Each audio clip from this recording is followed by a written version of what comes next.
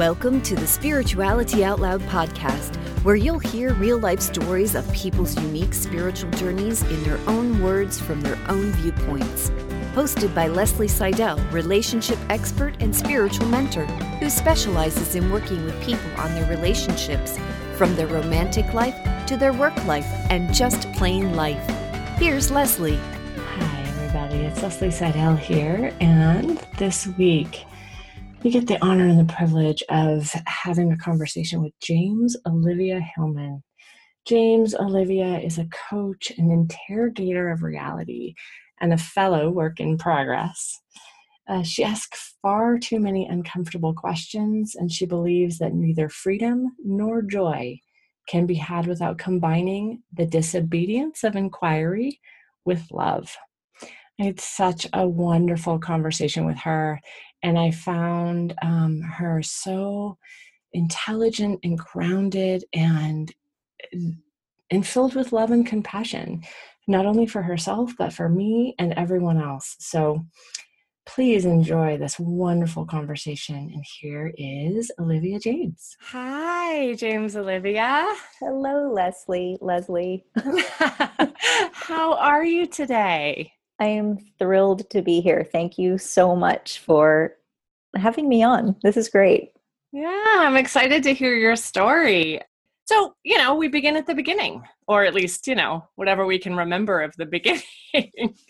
So what religion or spirituality were you raised with, and or what was your experience of that growing up? That is such a loaded question. Religion or spirituality. Thank you for making that distinction because they're so different. I was actually raised in a white Southern Baptist church in California. Okay. Spiritually, my religion, I would say, had very, very little to do with my spiritual upbringing. My family is from all over. My mother's family is from Hong Kong. My father's father was a German Jew who was adopted into a Christian family in America. And as a very, very young boy, grew up American for all intents and purposes. And nobody in the family even really knew he was Jewish until my generation was in our adulthood. And my father's mother was Dutch and Potawatomi. So there's a lot of ancestral religion and spirituality that had been erased. But I think all of that stuff still lives in us. I don't think that we can easily get rid of that stuff. It's in our bones. And especially when you're, looking at faces, it's in our faces too. You can look around and go, okay, I know I'm in a white Southern Baptist church, but all of this doesn't look like me or like my family. So both of my grandfathers, my mother's father and my father's father, were Baptist ministers, which sounds even crazier and that's how my parents met. They met in a Baptist college in California. So it wasn't just that this was part of the religion. This was like a deeply held part of the life. Oh, yes. Yeah, I was baptized in a Southern Baptist church when I was 8 years old. I mean, the first time I sang in front of a church I was 5. I was steeped in it, very much steeped in it. How was it for you? Did it feel good? Did it feel bad? Did it feel neutral? I think that there were parts of it that felt amazing. I think that there's, when you are in your formative years, to belong to something is very safe. It gives you a really great foundation. And then to start developing your own thoughts and asking your own questions and realizing that it's completely out of alignment in some ways with what you understand to be the truth is really disorienting. And that happened pretty early for me.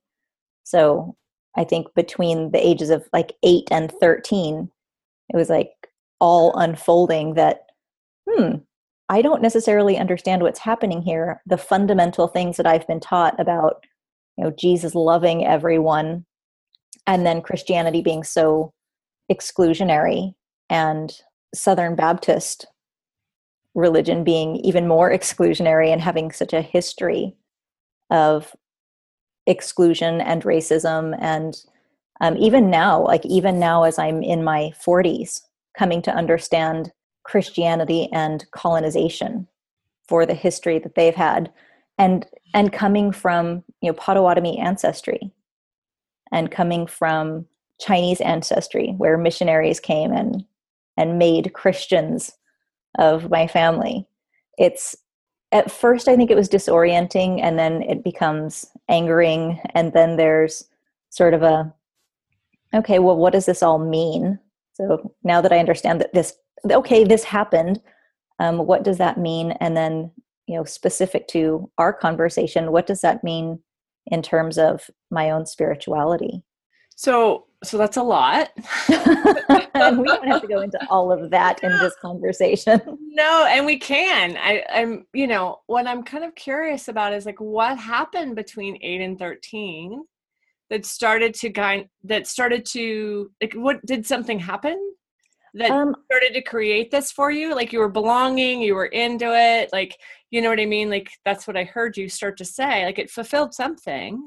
Yeah, I think at 5 years old, it's like, oh yeah, these are, this is like, this is my extended family.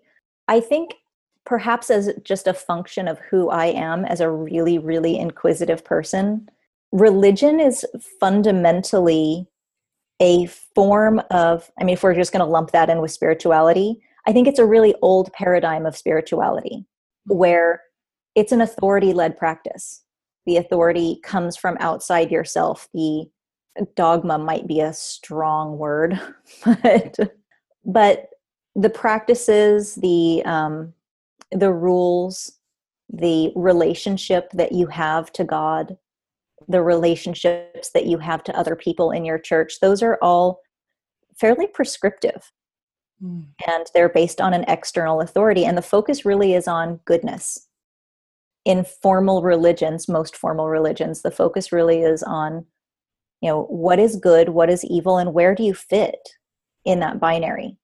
And there's a lot of focus, especially for women, because Christianity is one of the most patriarchal practices available to us. There's an enormous focus on obedience, and inquiry and curiosity are ridiculously disobedient practices. And so to have a child's curiosity that grew up into, as a child being, up to 5 or 8 years old, that's okay. You're a kid, ask your questions and we'll give you the pat answers. But it was persistent with me. Mm-hmm. And so becoming a teenager and then an adult and having always that curiosity really led me out of that old paradigm of, externally led authority based religion and into my current understanding of spirituality. So was that curiosity encouraged in your house, in your family? I don't know that it was necessarily encouraged. I don't think it was discouraged.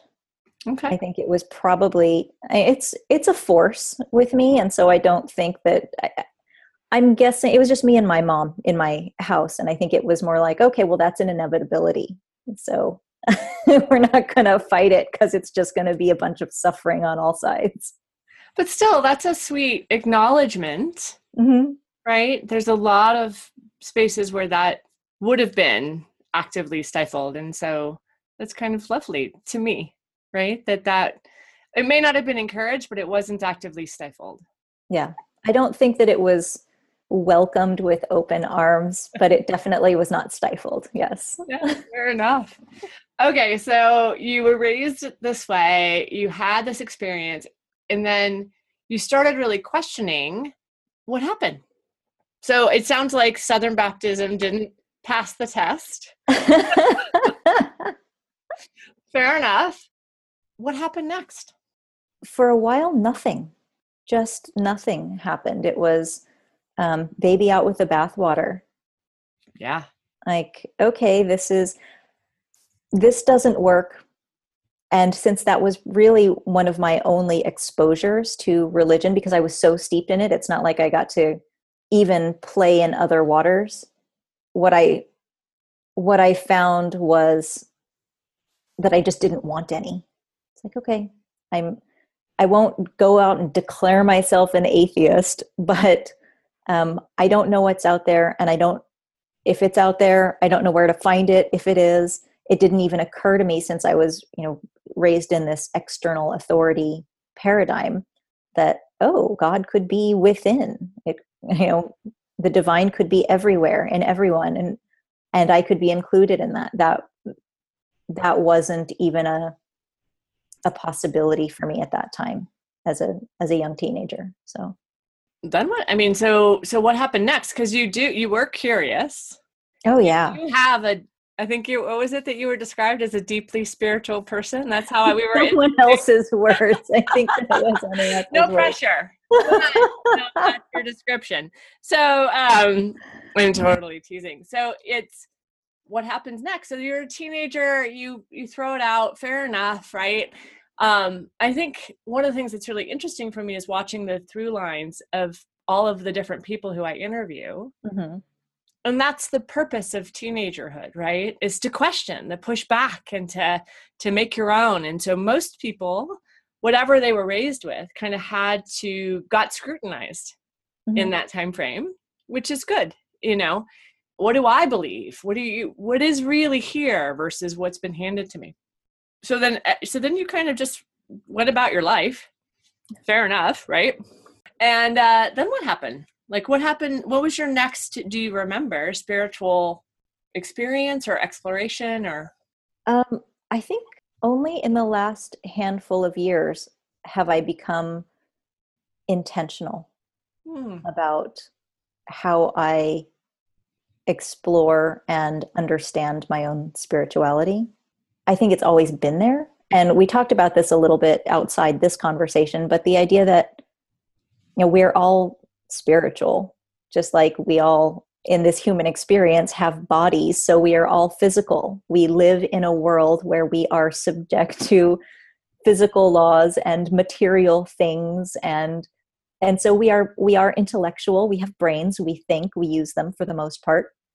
We're spiritual, we're material, we're physical, we're emotional. We are all of these things. And so my lack of awareness or my lack of activity and engagement and intentionality I don't think, make me a non-spiritual person. Just like if I'm not appreciating my body or paying any attention to it or caring for it, it doesn't make me a non-physical person. I still have the body. Yeah. So I think I'm blessed to be able to look back now at all of those years and decades in between and go, okay, yes, I recognize spiritual experiences that I had during that time, whether or not I was aware at the time that they were spiritual. So you wouldn't have called it that. It's not the storyline or the framework in which you held it, but now you can look back and see that going through there. Yes, absolutely. And one of the things that I've been exploring a lot lately, and I think will probably become a much bigger focus of my life in the near future and maybe forever, I don't know. But I don't think it's any accident that I'm having this conversation with you right now at this moment in time, at this point in my life. But you are a relationship coach and you have this spirituality podcast. And I am an integrative coach. I integrate things. And one of the things I've been exploring so much lately is that the relational is spiritual and the spiritual is relational. And so I might not have had the language to explain these spiritual experiences that I had when I was younger. But when I look back, a lot of them were relational experiences that helped me understand my place in the world, how to feel joy, how to understand, connection and healing, and all of the things that we look for in spirituality, all the things that we look to spirituality to kind of provide for us, often are relational things. Yeah, it's interesting, this idea of starting a podcast and I should only be talking about relationships and okay, whatever.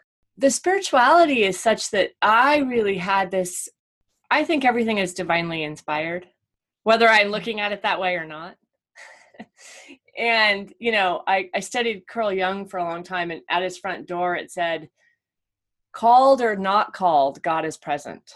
And I just love that idea. And I remember I had a hard time in relationship, and that's why I do the work I do, because I want to help others with it. Right. And I remember just thinking, like, why do I have this deep, deep calling for something that I cannot seem to figure out?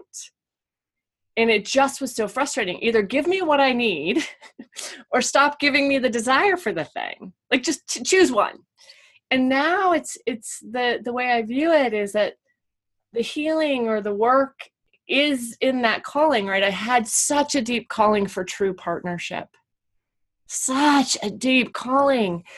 And the places where I was still stuck, like the deep calling made it so that I was willing to do the spiritual work to get to the other side.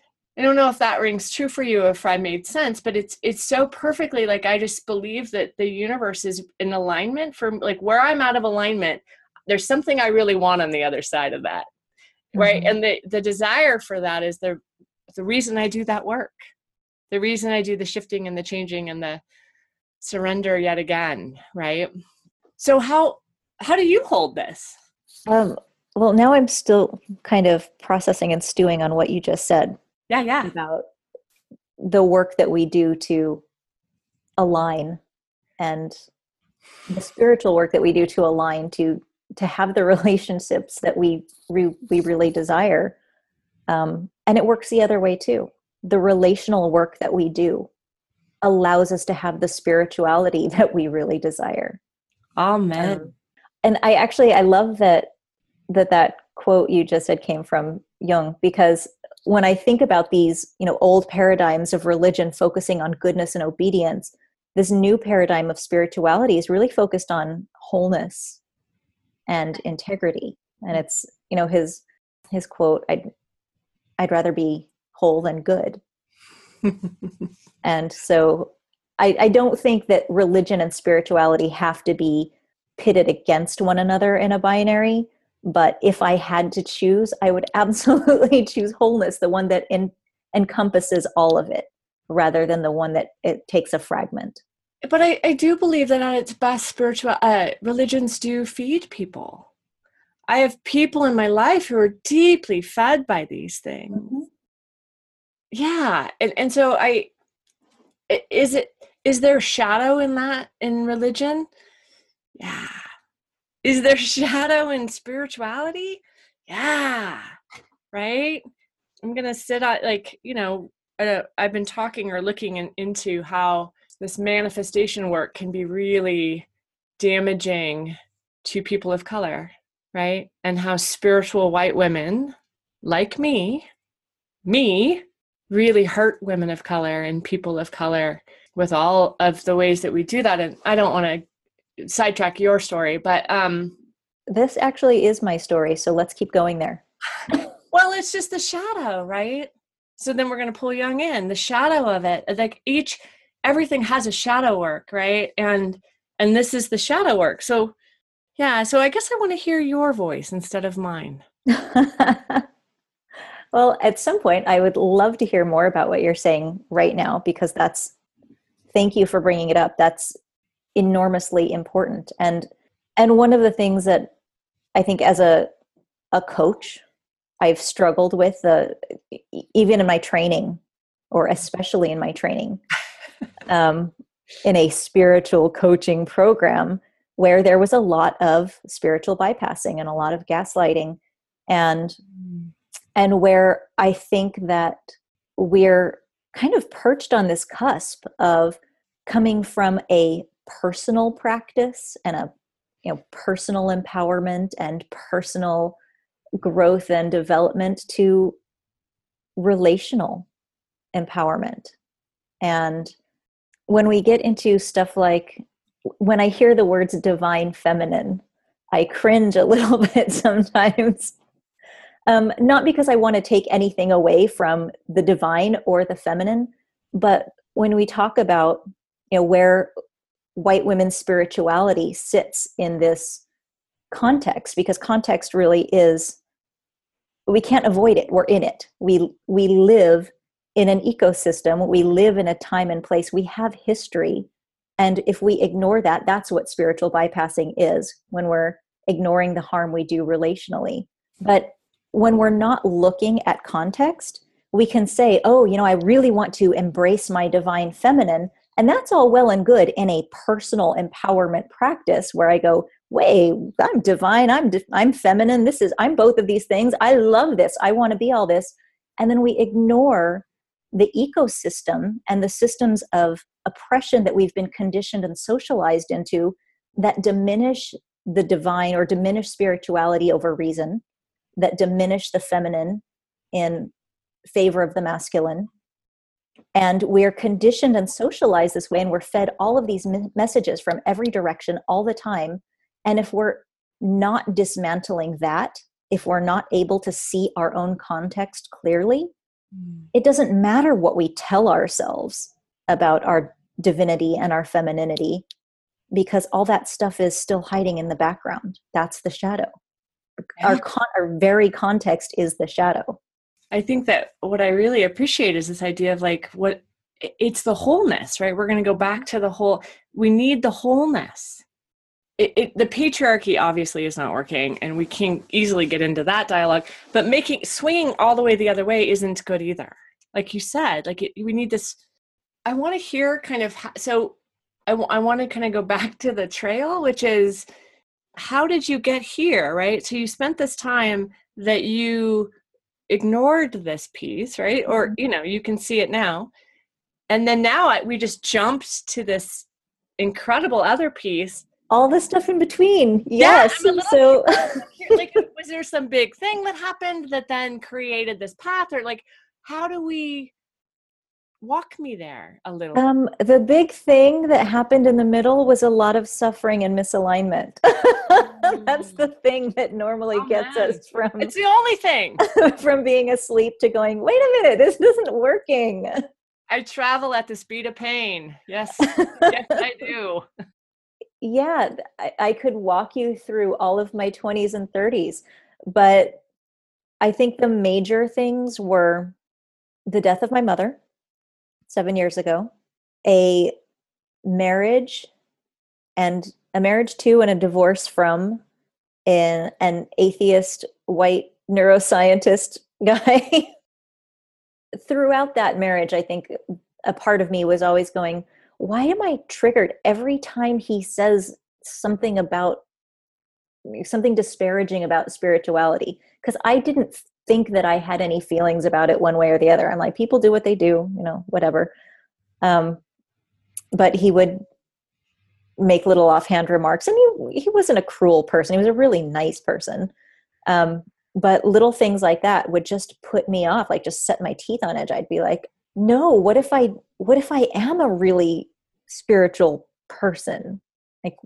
What if I do believe in the power of prayer? What if I do care about the ancestors' influence in my life? What if these things are important to me? I've put myself into a context where that's really diminished. And I will not lie, it's not like that was the make or break thing in our relationship. A whole marriage doesn't go downhill from that one thing. I think the death of my mother and marriage and divorce, and then also meeting my husband now, Ben, who is really one of the most liberated people that I've ever met, and is not bound to anybody's ideas about what should be. Seeing that kind of freedom, seeing that kind of just lack of suffering. It's like, oh, you live in an absence of suffering, and I have made myself a whole world of suffering over here. How do you do that? Can I have some of that, please? I would like what you're having. Hold on one second. I really appreciate this idea that you had something kind of going on in the background that until someone negated it, you didn't realize you cared about it. Is that what you just said? Yeah. I didn't know until later that was such a big deal. Yeah. Yeah. And I find that that's also true, right? These spiritual awakenings happen in pain and in a loss. when people feel lost. And, or I don't, maybe that's my word. I would like to also think that it happens. Yes, I will agree with you that for me and probably the majority of people that I know, that's how it happens. I would also like to think that it's possible for us to come to it through joy and through connection, because that's a really big thing that I don't want to diminish. Is my relationship with Ben is also a really enormous part of me understanding that spirituality is relational. It's not just a personal practice. So tell me about that. What does that mean to you? Your spirituality is relational and not a personal practice. What does that mean? I'm not going to say it's not at all a personal practice. I just don't think it's limited to a personal practice. Yes. The thing that we talked about just before we started recording, but that mountaintop spirituality, that deeply personal practice that doesn't involve anyone else. And in fact, if anyone else intrudes, it's a disruption into our spirituality. It's like messing with your bliss by interrupting your practice. Yeah. I could be so peaceful if life didn't happen, if other people's shit didn't interfere. Yeah. If other people were more evolved, I could be more deeply attuned to my own spirituality. As soon as I have these things in place, I will be spiritual. Yes. Yes. Or I will completely withdraw. And that's something that I've done as well. My husband and I moved to the Sonoran Desert for 3 years and didn't have a social life. We are very, very lucky to have been able to work remotely. For me to stop working for a few months at a time and do the thing, like sit in the desert and meditate. And it is phenomenal. It's a phenomenal way to practice spirituality that is going to be interrupted by real life when you stop doing it that way. But I also love the idea that it's both. Like we're back to this theme of wholeness. Yes. That my personal time on a cushion, right? My personal time in meditation and in prayer and in nature is they're all equal, right? Is just as important as how I'm treating you, how I'm treating the waiter, how I'm treating my husband and 3-year-old, right? That any swing in each direction that negates the other piece is not the answer, right? The answer. But isn't, you need the balance. And to be shown yourself. You won't always be shown yourself by other people. Sometimes you are shown yourself by a sunset, or there's a place for that mountaintop spirituality. But it is not the only way that we are able to commune with the divine. And not everybody is going to share the same belief that I have. I really do subscribe to the divine being in everything. I really do believe that the divine is in everyone and in everything. And part of the personal practice is being able to be uncomfortable, which translates to the relational practice of being able to be with someone else when we are uncomfortable, because we've practiced being uncomfortable. But there are people and ideas and circumstances that we're not going to love. We just don't love. Oh, man. And to me, a deeply spiritual practice is to be able to be in relationship with the world and not have it fuck you up and make you suffer all the time. My coach, Lena, reminds me, pain is inevitable. Suffering is optional. Yeah. My son just recently got diagnosed with autism. And when that happened, it felt like there's no other answer than pure despair and terror for his future. And I don't feel that way today. And I don't know what's going to happen. I'm not clear what it means. He's very young, la la la. I don't even know what autism means at this point. But I know that this is just it's what you just said, right? No matter what happens, I don't have to suffer. I may not like, I may absolutely say no to what is happening, but it's happening, right? And how am I with the thing that's happening? I mean, that's what you're talking about, right? The relational piece is not just you and I relationally, right? It's relational to every experience we have. I mean, is that what you're saying? That's a huge part of it. Yeah, that's a huge Oh. part of it. Another piece of it to add to that is our relationship with everything that we don't know, and also everyone that we don't know. So everything that we don't know is, well, the unknown, the uncertain. That feeling, that fear of, what will my son's future be? What will my future be? What will our family's future be? Yeah. What will happen now? All the things that you can't know, which incidentally we all have about everything. Yeah, very clear on that. There are things that we have a lot of certainty about the likelihood of, but there's our relationship with all of the stuff we don't know, which is pretty much everything outside this moment, and all the people that we don't know that also scare us in their unfamiliarity, in our discomfort. And I think that that's some of the places where you were talking about how white spiritual women can do harm to women of color. I don't necessarily think it's only harm to women of color. I think it's doing harm to yourself.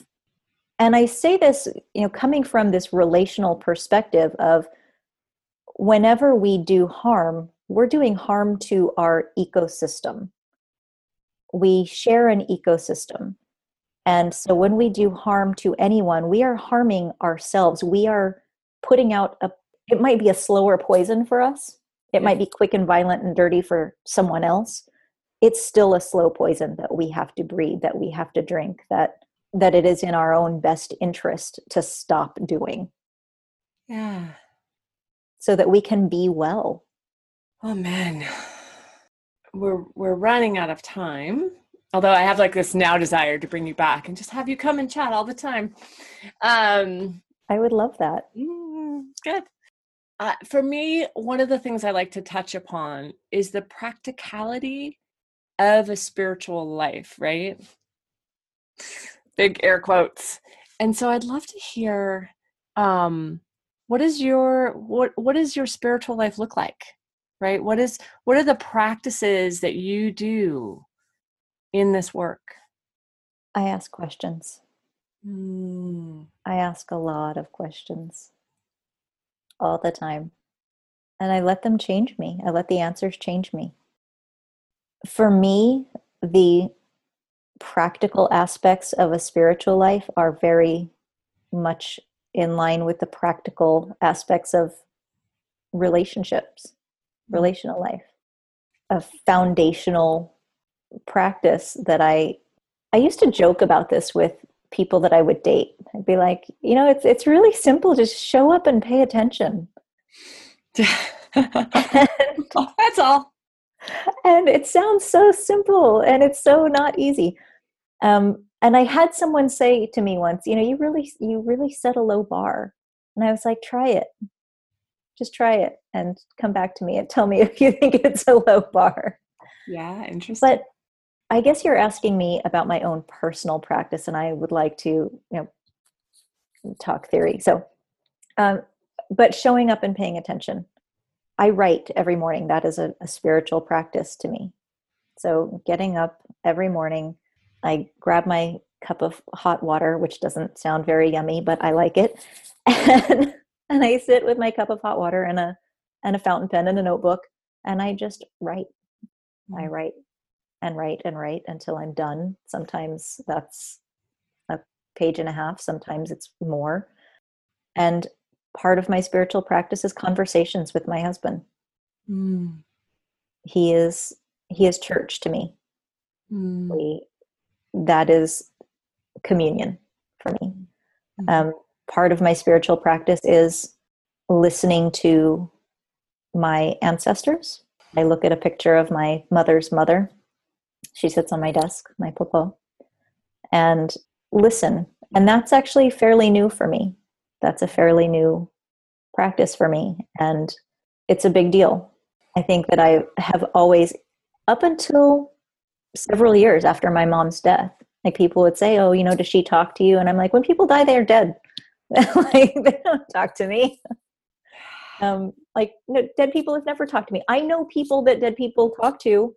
I'm not one of them. And actually last Friday was not last Friday, the Friday before, was the 7th anniversary of my mother's death date. And I woke up that morning, and I wake up in the morning and there are thoughts in my head. Like the brain starts going, the thoughts start coming. And this thought just was sticking there like a billboard in my head. And it said, you can't fight for everyone until you belong to someone. And there was this thing my mother used to say at the end of every conversation that we would have on the phone. She would say, remember who you belong to. And I always thought she was talking about God, like the Christian patriarchal God, and I would brush her off. I'd just be like, yeah. But, a week and a half ago, I woke up with this thought in my head, and it was the anniversary of her death, and I knew it was her. Like, she was speaking to me, and she was saying, it doesn't have to be the same God that I taught you about, or the same incarnation or expression of God that I understood in my lifetime. But if you want to fight for everyone, if you actually care, if everyone in the world can suffer a little less and feel a little more joy and feel a little bit more connection and be freer and have access to the things that they need to thrive, you have to belong to someone. That comes with my husband. That came when I met Ben. Also listening to teachers, because I was guided or misguided, I would say, by grandparents and parents whose lineage, whose spiritual ancestry and culture had been erased through Christianity. Finding new teachers has been everything to me. And they're not just like, I don't categorize them as strictly spiritual teachers, but because to me the relational is spiritual, because everything is spiritual, because everything is connected, and you can't weasel your way out of spirituality or being political or being material. You can't get out of any of these things. They're all connected. There are teachers like Desiree Adaway, like Stacy Shelton, like Lena West. There are teachers who, in this case, are all women of color, who are so deeply connected to what is universally true that I am required to listen to these voices because I didn't get them as a child. I didn't come up with them. And so I have so much learning to do now. So part of my spiritual practice is learning. Yeah, it's so interesting to hear. Thank you. And it's so interesting to hear what you're describing, and it's just different words, right? Like a coach or a teacher or an elder or a mentor. Very right? much. And we lose that in this culture, this elder, and I need it. I need it for my well-being. And I need to help those younger, right? I need to facilitate both, right? And it is part of this need as a human being, right? We are herd animals. We need each other. And so I love how this conversation has been about the personal and the minute, and how that fact, like these pieces are true, and then they're true in the system, right? Like you need to belong to your husband, and you need to belong to a community, and you need to belong to it, and that statement can be true as we move out. Yeah. I want to say thank you so much for sharing your thoughts, sharing your heart, sharing your experience so honestly and so candidly. And I really appreciate it. Thank you so much. Thank you for having me. And thank you for allowing me to just expose my work in progress self in this way. Oh man, we are all a work in progress. I might have been doing this for a long time with a very intentional way, but I can show you my work in progress. Yes, there's always more. There's always Thankfully. more.